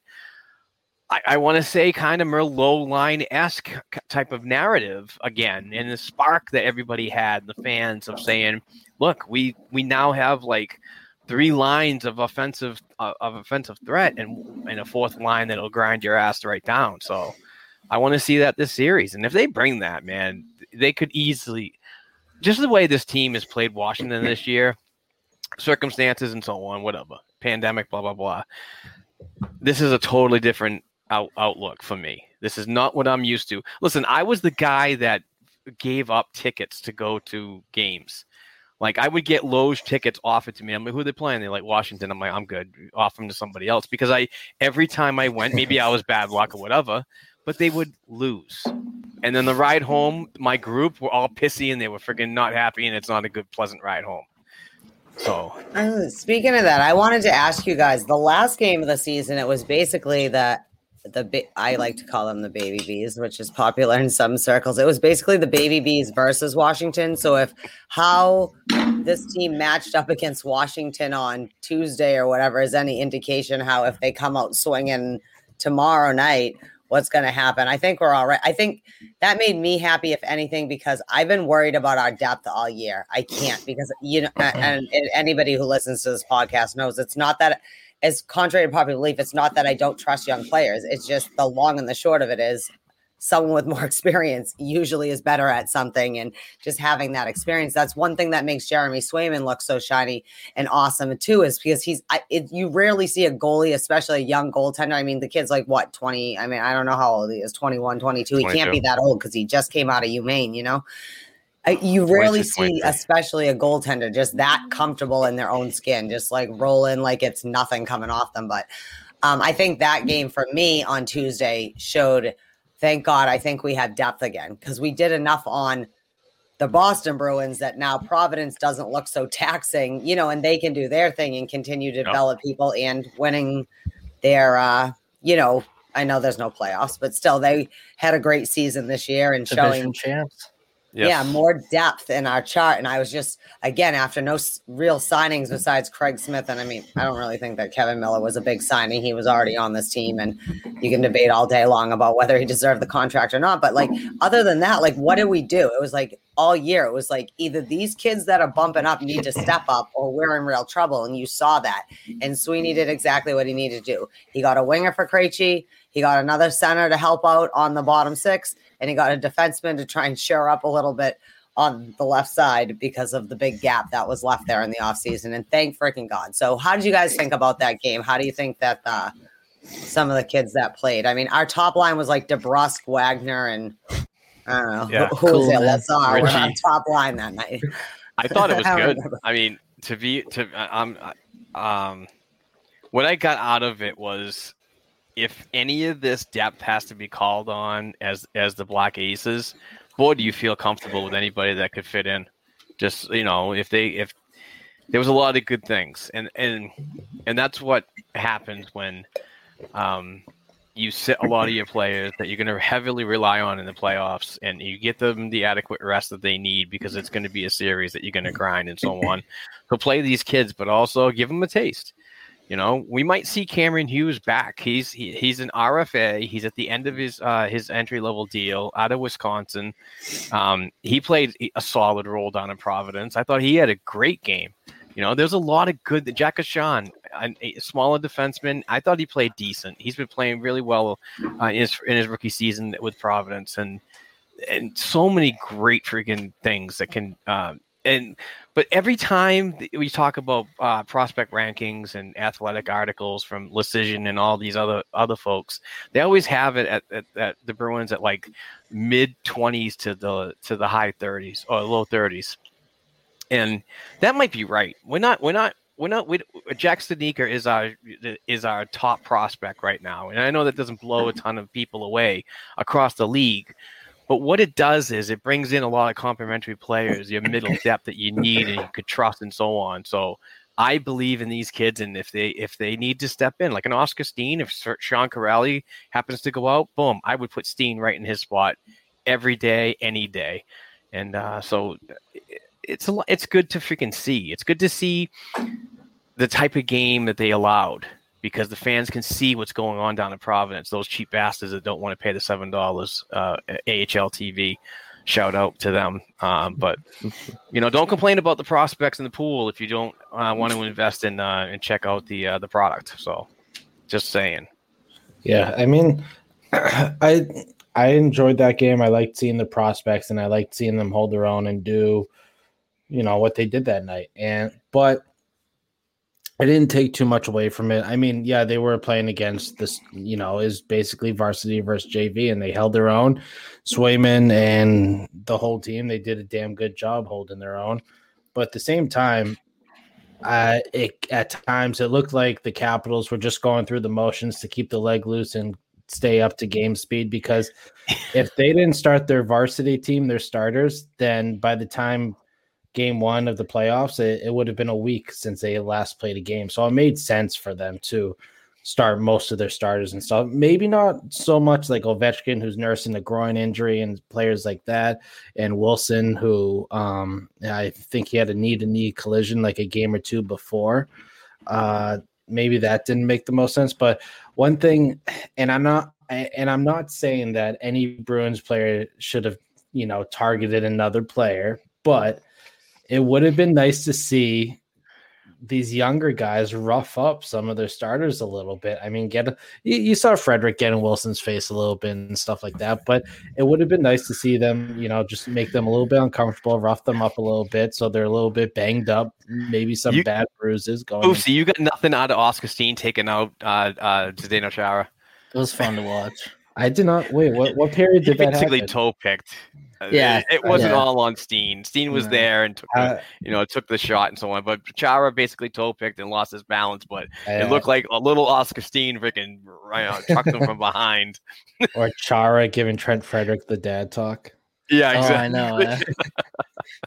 You can see Trent Frederick's smile go from like just disappear quickly to like, oh, okay, Chara's talking to me. Like, yeah, shut up. But yeah, I mean, it was nice to see those young players in because I didn't watch any AHL. I saw highlights or whatever, but I didn't watch any Providence Bruins games this year. I saw little clips here and there, but it was nice to see them play, and it was nice to see how well Swayman did with what was in front of him because you got like we said, varsity versus JV, and they held their own and they did a damn good job. Even if most or some of the players on the Capitals were just going through the motions, they were still out there playing. They're still veterans and they've been. I mean, Ovechkin. Did Oshie play that game? I think Oshie did, right? No, he didn't. No Carlson, no Oshie. Backstrom played. No, obviously Kuznetsov, but you had Wilson, you had Backstrom, you had Ovi, you had that top line buzzing, and even if guys that skilled were just going through the motion, it's impressive what they were able to do, keep them off the score sheet and stuff. Real quick, before anybody jumps in, I just want to touch on this. What you said earlier, Boosie, was you're putting basically an NHL squad against a minor pro team, and the way Jeremy Swayman played. I want to say that I'm not overly shocked the way he played with the guys in front of him, because this is the type of stuff that he's been preparing for at the University of Maine for the past couple seasons. Maine is not a huge recruiting, I need to go to Maine type of place that's going to go into the Frozen Fours or national tournaments on a yearly basis. Maine hasn't had that consistency in a while, and it's unfortunate because it's a great program and a great place to play. But he's had the benefiting factor of seeing a lot of pucks because of that non-recruitment. So I think that he was pretty much preparing himself for that moment anytime at with the Black Bears, because of how much he could see and how much he had to calmly put the game on his shoulders, basically to keep the score down to basically a tie. So I had complete confidence in what he could do and so on. I just didn't know what was going to be expected from the guys out front, and they held their own. I mean, I was really impressed with how they played against veterans and so on, and the grind that they provided. They gave the coaches in that game some really good evaluations of the team's future, and I think a game like that is a great evaluation tool, because you got RFAs coming up that are arbitration rights and so on, and you still have to negotiate through the off season. You do have some salary cap to spend, but still have to put another team together if you don't do it this year. How awesome was it watching Nick Ritchie with an A on his jersey, though? Yeah. That was all time for me. I love that. Yeah, there's I'm checking out. I'm uncomfortable. His smile in warm-ups. Oh, man. I love the hair through the helmet. Oh, that's my favorite part. That being said, the Slapshot Sweethearts girls had posted the picture of him with the 7-player award and caption, and I'm look at this thing, guy proved you wrong or whatever. Like I said, I will not apologize because I still hold, because he takes dumb penalties. And so you get Nick Ritchie playing right. Nick Ritchie, I'm so glad to have you on the third line, because again, contrary to popular belief, I don't ever root against players on my own team, but I don't have to like them all. Just yes, glad to have Miller Tough on the back end. Not necessarily who I want on my right defense if I had a dream world, but glad to have you there too. Like you said, he is a big dude. He's we always are, they're a defenseman and then they're offensive defenseman. And some people can be both, but not a lot of players have yet become that breed. We'll see them more in the next few drafts coming out. But yeah. But I just thought that was funny because, I don't know. Yeah, but those kids looked good. But I do feel uncomfortable with the A. I mean, David Krejci was shit. On a weekly basis, Brett, we get the freaking whole we're against Nick Ritchie and so on. Yeah. No. Hey, on my first podcast, my co-host, my roommate Alex, she was saying how she doesn't like Chris Wagner. I was like, okay, that came out of nowhere, but all right. I love Chris Wagner. No, I know, me too. The mayor. But Ritchie has been way better defensively. He's not he hasn't been as big of a liability as he was last year in his own zone, which is one thing that I've been happy to see because, we know he has a little bit of a scoring touch. He can sit in front of the net, but it was really hard watching him in his own zone last year. So that's one thing I will agree on. Yeah, one thing I noticed is he's actually moving his feet this year. Obviously the coaches talked to him about, but I've talked about it just with casual fans, like my brother himself, who's just he'll casually watch a Bruins game. He loves the Bruins, but he doesn't dial in too much during the regular season. But one thing we both always said to each other was just Nick, especially last season, and some of the beginning of this season was that Nick Ritchie will just kind of glide around and he won't really move his feet, especially in the neutral zone or in his own zone. And we've seen him just be a little bit more active and alert this year, and that's been encouraging. And he's also produced. So it's, you've gone, and that's why he was well deserved of the 7th player award. I mean, I'm sure it hurt a lot of Bruins fans voting for him for the 7th player award. I mean, this time last year, we all hated Nick Ritchie, I think, and we wanted. I voted for him for the 7th player. I still hate him, but I voted for him for 7th player because, again, by definition, he is the dude that is the 7th player on this team. He's the most improved, right, since last year. And I'm sorry. I'm sorry, Mark. No, I was just gonna say the writing was on the wall for him this summer. He had to buy in, or he wasn't gonna play. And I'm not against the ladies and the fans out there that have the fan vote, but I picked Nick Ritchie for effort to win the 7th player award. I picked that handsome son of a bitch, Craig Smith, to be the popular man vote. Rocket. Yes, exactly. He's no Patrick Sharp, but he is a handsome dude. I'm just saying. Right. No, Patrick That's funny. My co-host said the exact same thing. She's like, that guy kind of looks like Craig Smith, but he's way better looking. I was like, whoa. And he has a full tooth.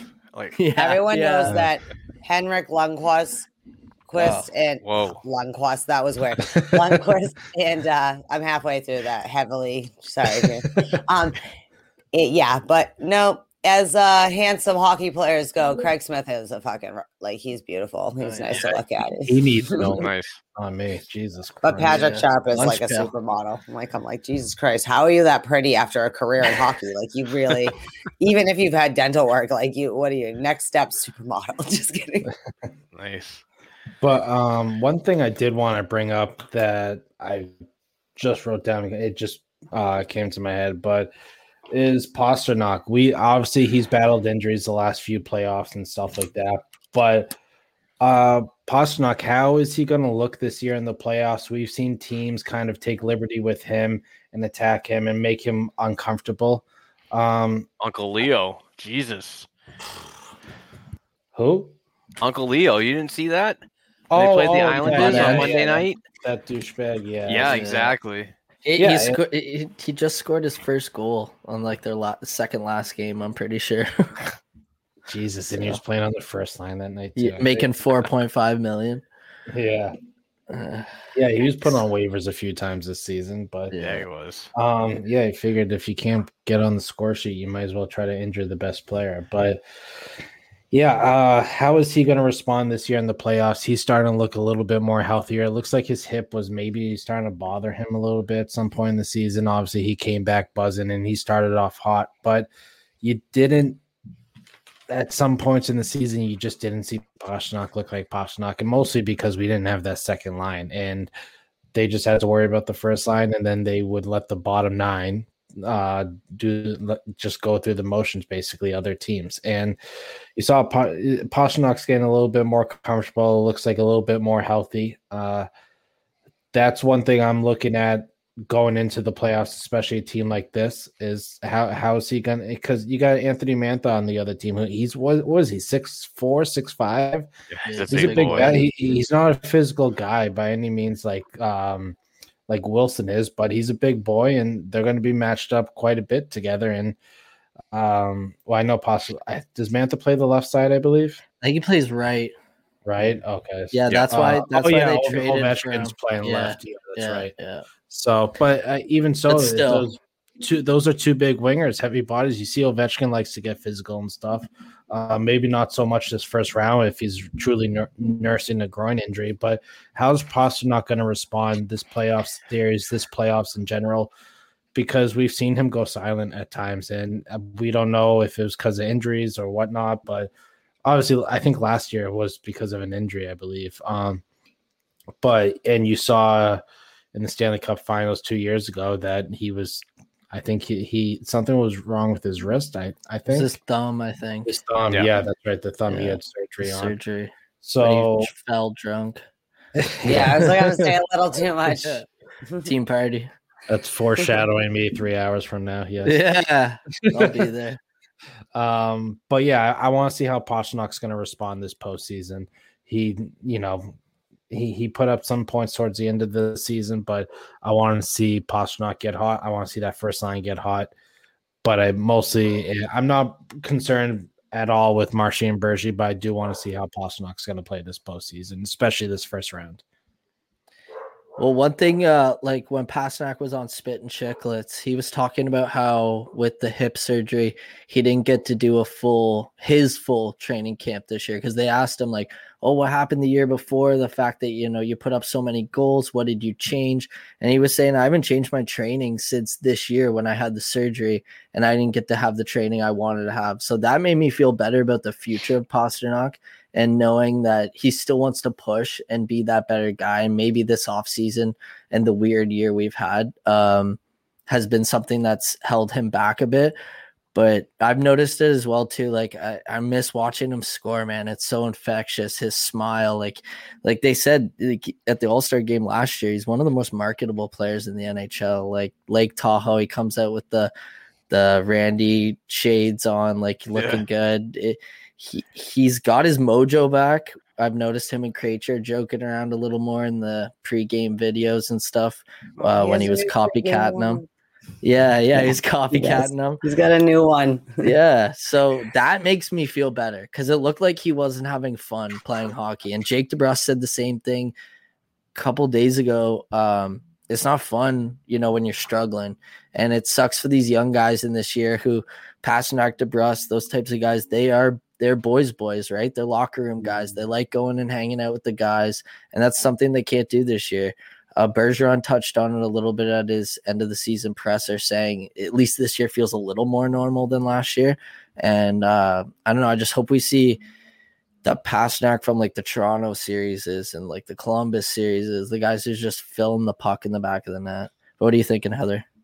Yeah, I think that what I've liked about David Pastrnak is a lot of times if he's not scoring goals, he kind of goes invisible and you have a hard time seeing him. But he's been doing a lot of things, and maybe it's just age, you know what I mean? Because now, he's 24, he's starting to hit a sweet spot, but he's been doing a lot of those things that we wish he would have done besides be a goal scorer pretty consistently. And even when he hasn't been scoring goals lately, he's got a lot of assists, but he feels more comfortable. He's doing more off the play. You know what I mean? He seems like he's made a decision to kind of expand his own role of, even though we might have all had expectations for him to be a more complete player.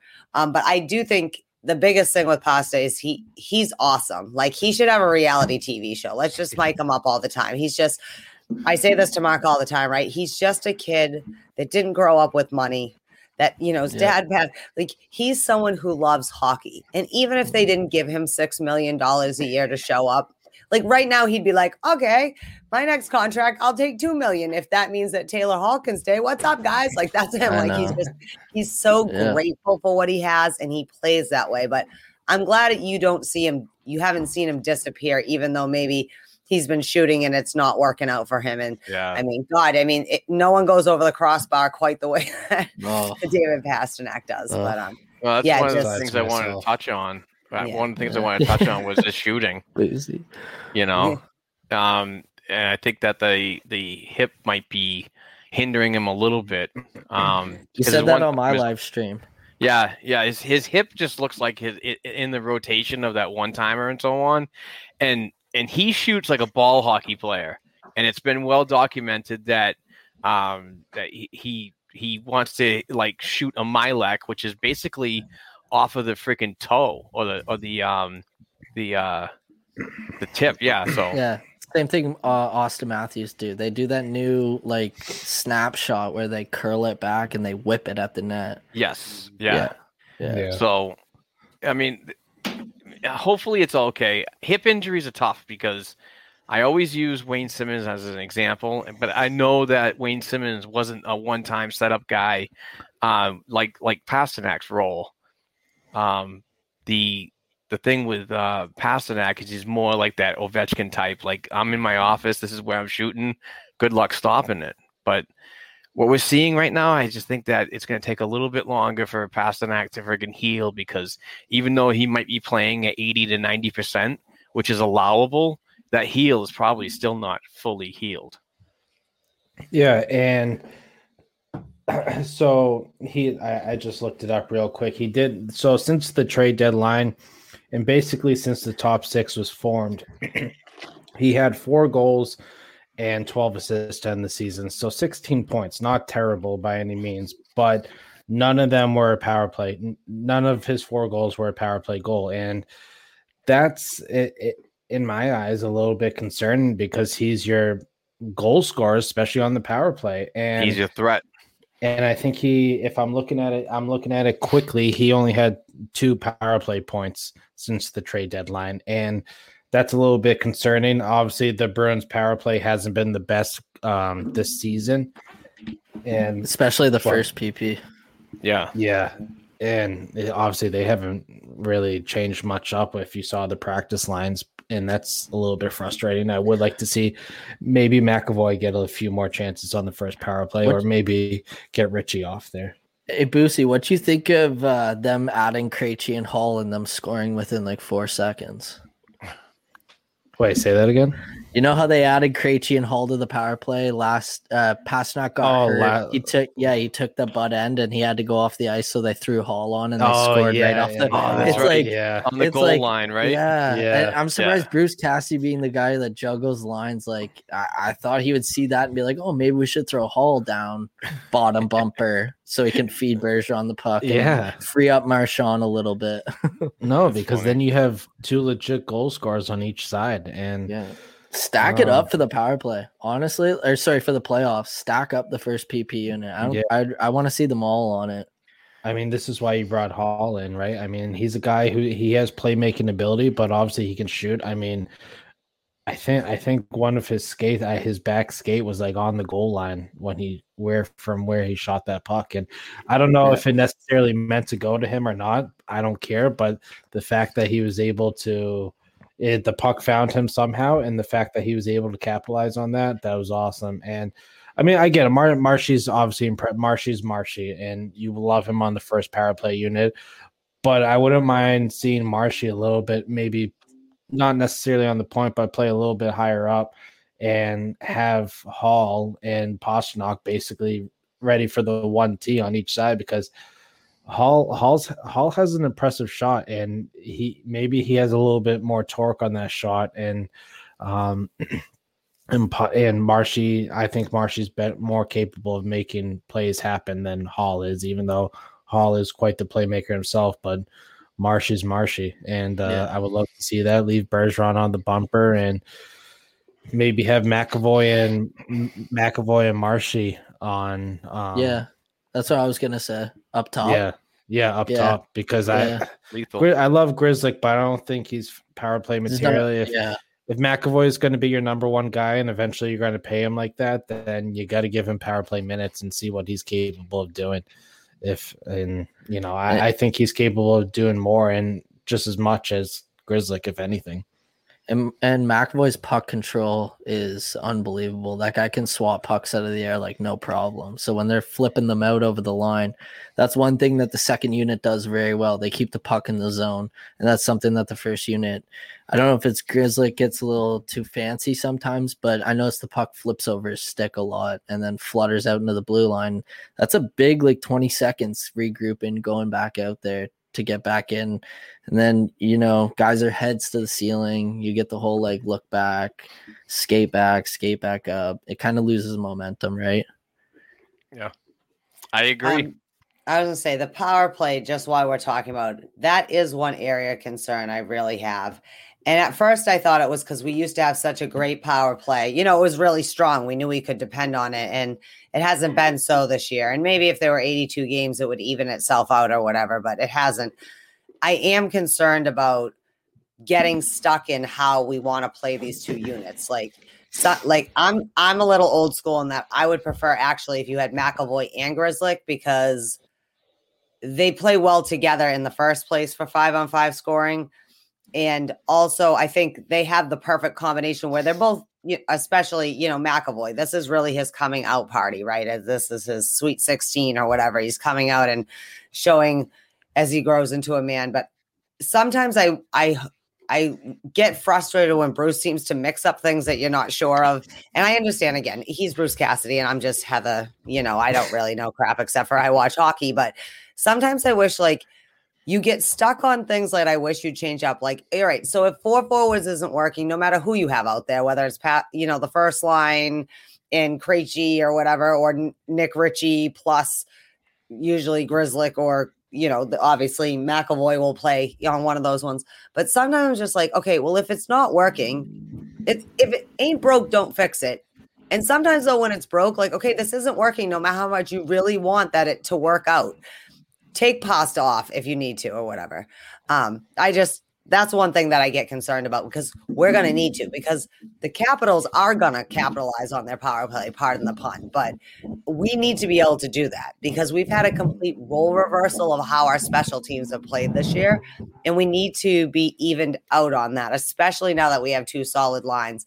If we can conscientiously not take stupid penalties, they're going to eat the whistles anyways, because it's the playoffs.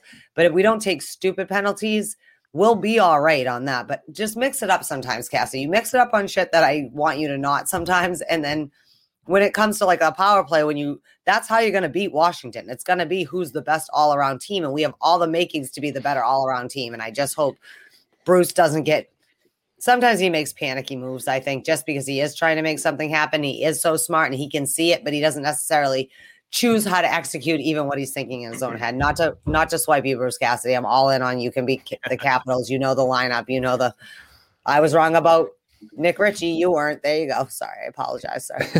That's all right. One stat that I did see today is every single 5-on-3 that Washington had against us this year, they scored on. So that's one thing. I know it's not something you practice a lot, 5-on-3s, because it's not a whole lot of times you're getting penalties when you already have a penalty. They might be doing it this series. Exactly. So no 5-on-3s, please. Exactly. All right. Well, we are approaching an hour, so we're probably just going to end it right here. I want to thank Brett Howard for stopping in. He is from the Beehive podcast. Oh, one more thing. Sorry. Okay. Before we end. I can't believe we haven't really mentioned him yet. Chara. Shit, that's right. God. All right. I thought we were going to do without this. We got 9 minutes. I want to. What I want to see, I'm not looking at it as Charles, the former Bruins captain, whatever. I'm not looking at it as like that. One thing I did want to note heading into this, because Chara does play a good amount of PK minutes, is I want Chara to get abused in the corners. I want them to take advantage of Chara in the corners, because you've seen it. We saw it last year and the last few years. He has slowed down in the second half of the season, playoffs and stuff like that. And it sucks to see. It won't suck to see this playoff series, but I do want to see the Bruins take advantage of that. And that's when the home ice kind of comes in effect, because you can get the last line change. And I want to see Cassidy take advantage of that. And if you see if you see Chara out there, I want to see him put one of those top 6 out there and have Hall or have any of that's those what I was wingers gonna just say. in the corner, just abuse the shit out of him. A guy who's like physical and fast like Hall is. I want to see that because, you know, Chara knows the other tendencies of Pasta and Marshy, but Smith and Hall, he doesn't really know their tendencies too well. But I do want to see players like that take advantage of Chara. Yeah. Well, Neely was joking about with the Boston reporter in his presser about the code words that they have, and that Chara's going to know the code words. Yeah. But they also know Chara's tendencies, just like Boosie said, right? Like they need a guy like Smith to go in there, grab his lunch pail, and just go to work and get the puck every single time. Because we've seen him exploited in the past by fast, small guys. We just have to do that ourselves. And I think that second line is going to really capitalize, especially with Krejci playing with Chara for so long. Them being country brothermans, I'm hoping he can give some insights to Hall and Smitty. All right. Yeah. I keep saying the same thing. Everybody's okay. Chara's okay. We're okay. Like, I love Zdeno and I'm not, whatever. But everyone's going to be okay. Chara's either going to be fucking playoff, like badass big dad Chara, or he's going to be a hot mess. I hope we expose it if he is. If Frederick gets in there, I wouldn't talk off too much to dad because he might, hurt you. Yeah, the big old this and backhand. that, but everyone's all right on that end. But yeah, I guess it's better to have him over there than that. Can I just say, just because it's weird to me to not doing upcoming games, just to remind anybody who wants to mark the calendars, tomorrow night and Monday, we're in Washington. Then we have a weird Wednesday, Friday, 6:30 start when we come back to the Garden. I would assume that maybe they're giving away year-end awards and they're airing it on, they have to have time for broadcast reasons to like fill in the blank with that kind of shit. But, I just had to say that before we left. But do you mind if real quick, Mark, before you do Patreon, I didn't know how you guys, I thought it was really awesome that the Howe family asked Patrick Marleau. They switched out the sticks. Cool. And I just wanted to ask you guys, I know I waited till the end for my NHL stuff. So the Howe family requested that Patrick Marleau get Gordie Howe's stick and that Marleau's goes into the Hall of Fame. And I just didn't know history, whatever, just hockey people. I thought that was really fucking classy. And I just didn't know how you guys felt about that. Well, as a Canadian, that was awesome. They're both Saskatoon boys. They grew up like 300 miles apart from each other, which is so bizarre. They're both farm animals. And I don't know. I was talking to my roommate, my co-host Alex, last night actually about the same thing. I saw the pictures online and I'm not going to lie. It almost brought me to tears a little. Like we watched history.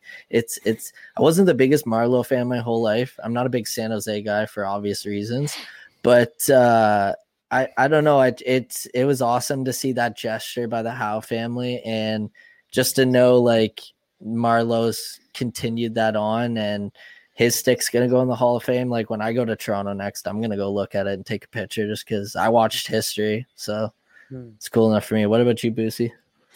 Yeah, I thought it was awesome. Literally, as Heather brought that up, it gave me legit instant chills. Just to see something like that, man. It's so cool, especially we weren't sure what his future held because COVID and all that, and if he would ever pass that milestone and stuff like that. And obviously, he's been on the back nine for quite a bit now, and it's unfortunate that he won't be in the playoffs this year. Nor did he never got a Stanley Cup, right? No. Yeah, it's unfortunate. It's fortunate this year that he didn't get a Stanley Cup or will have a chance. But he's a hell of a player. He had a hell of a career. Who knows if we've seen it sounds like we may have seen the last of him, but hopefully not. But it was an awesome gesture. It still gives me chills just thinking of it. But in the past year and a half that we've had to deal with all this bullshit going on, it's awesome to see a gesture like that and just make everyone in the hockey community happy to see, especially since the Howe family suggested it. Yeah. Speaking of hockey family, I'm gonna tease up a little something for next week.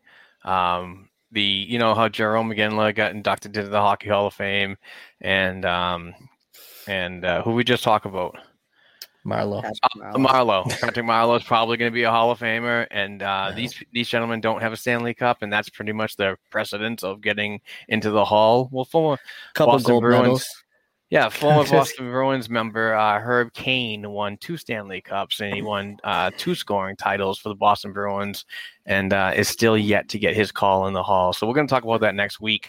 It's going to be a lot of fun. So we're going to. I always find that to be a weird standard if you want a cup or not, because it's supposed to be like the International Hockey Hall of Fame. So like if you win everything but the cup, there can be an exception, I think. But it's very weird, the criteria that they're looking at, and I break down a little bit of science that's going on here, so we'll talk about it next week. But I do have to end this program because it's coming up on 2 hours. But before we say goodbye to these guys, I want to say that we do have a Patreon account going on.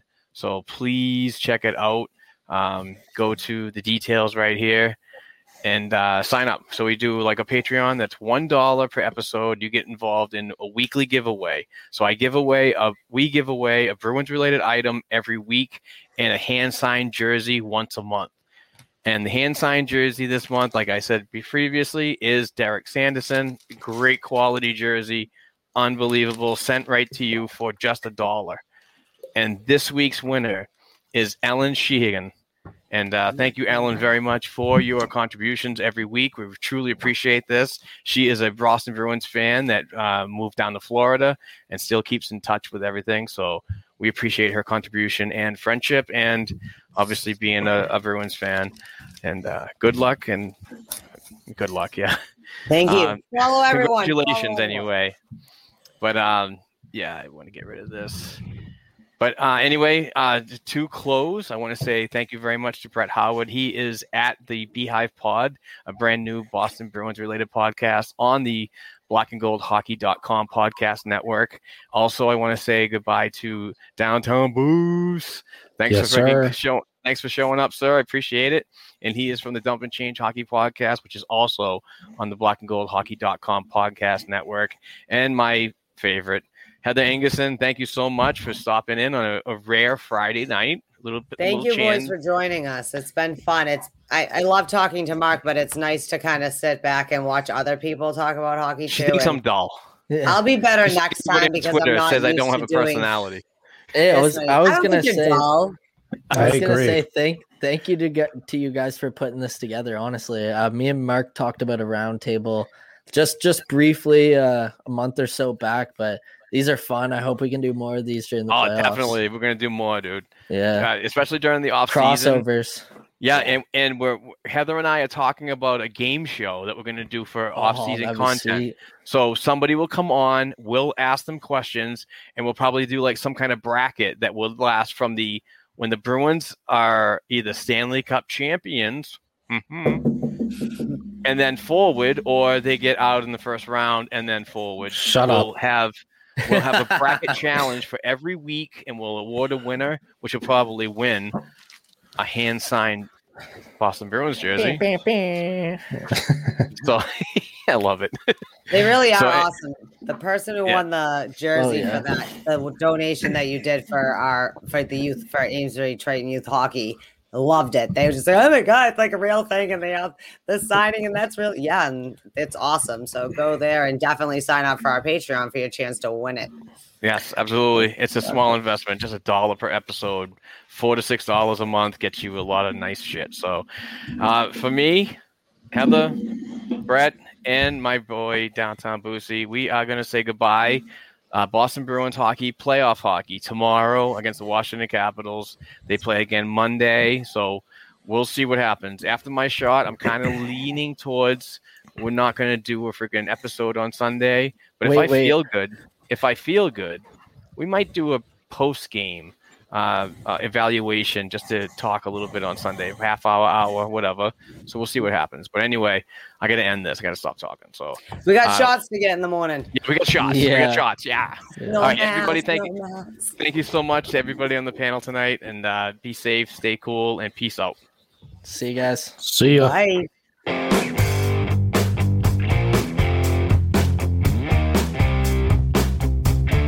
Thanks again for listening to and supporting Black and Gold Hockey Podcast. Please share the show with your friends and family, and don't forget to subscribe to and leave a 5-star rating for the show on your favorite podcast platforms such as Apple Podcasts, iHeartRadio, Spotify, and SoundCloud. Between shows, help us keep the Bruins talk going by visiting our website, blackandgoldhockey.com, by sending an email to blackandgoldhockeyblog@gmail.com, and by following the show on Twitter @blackandgoldpod. Peace out.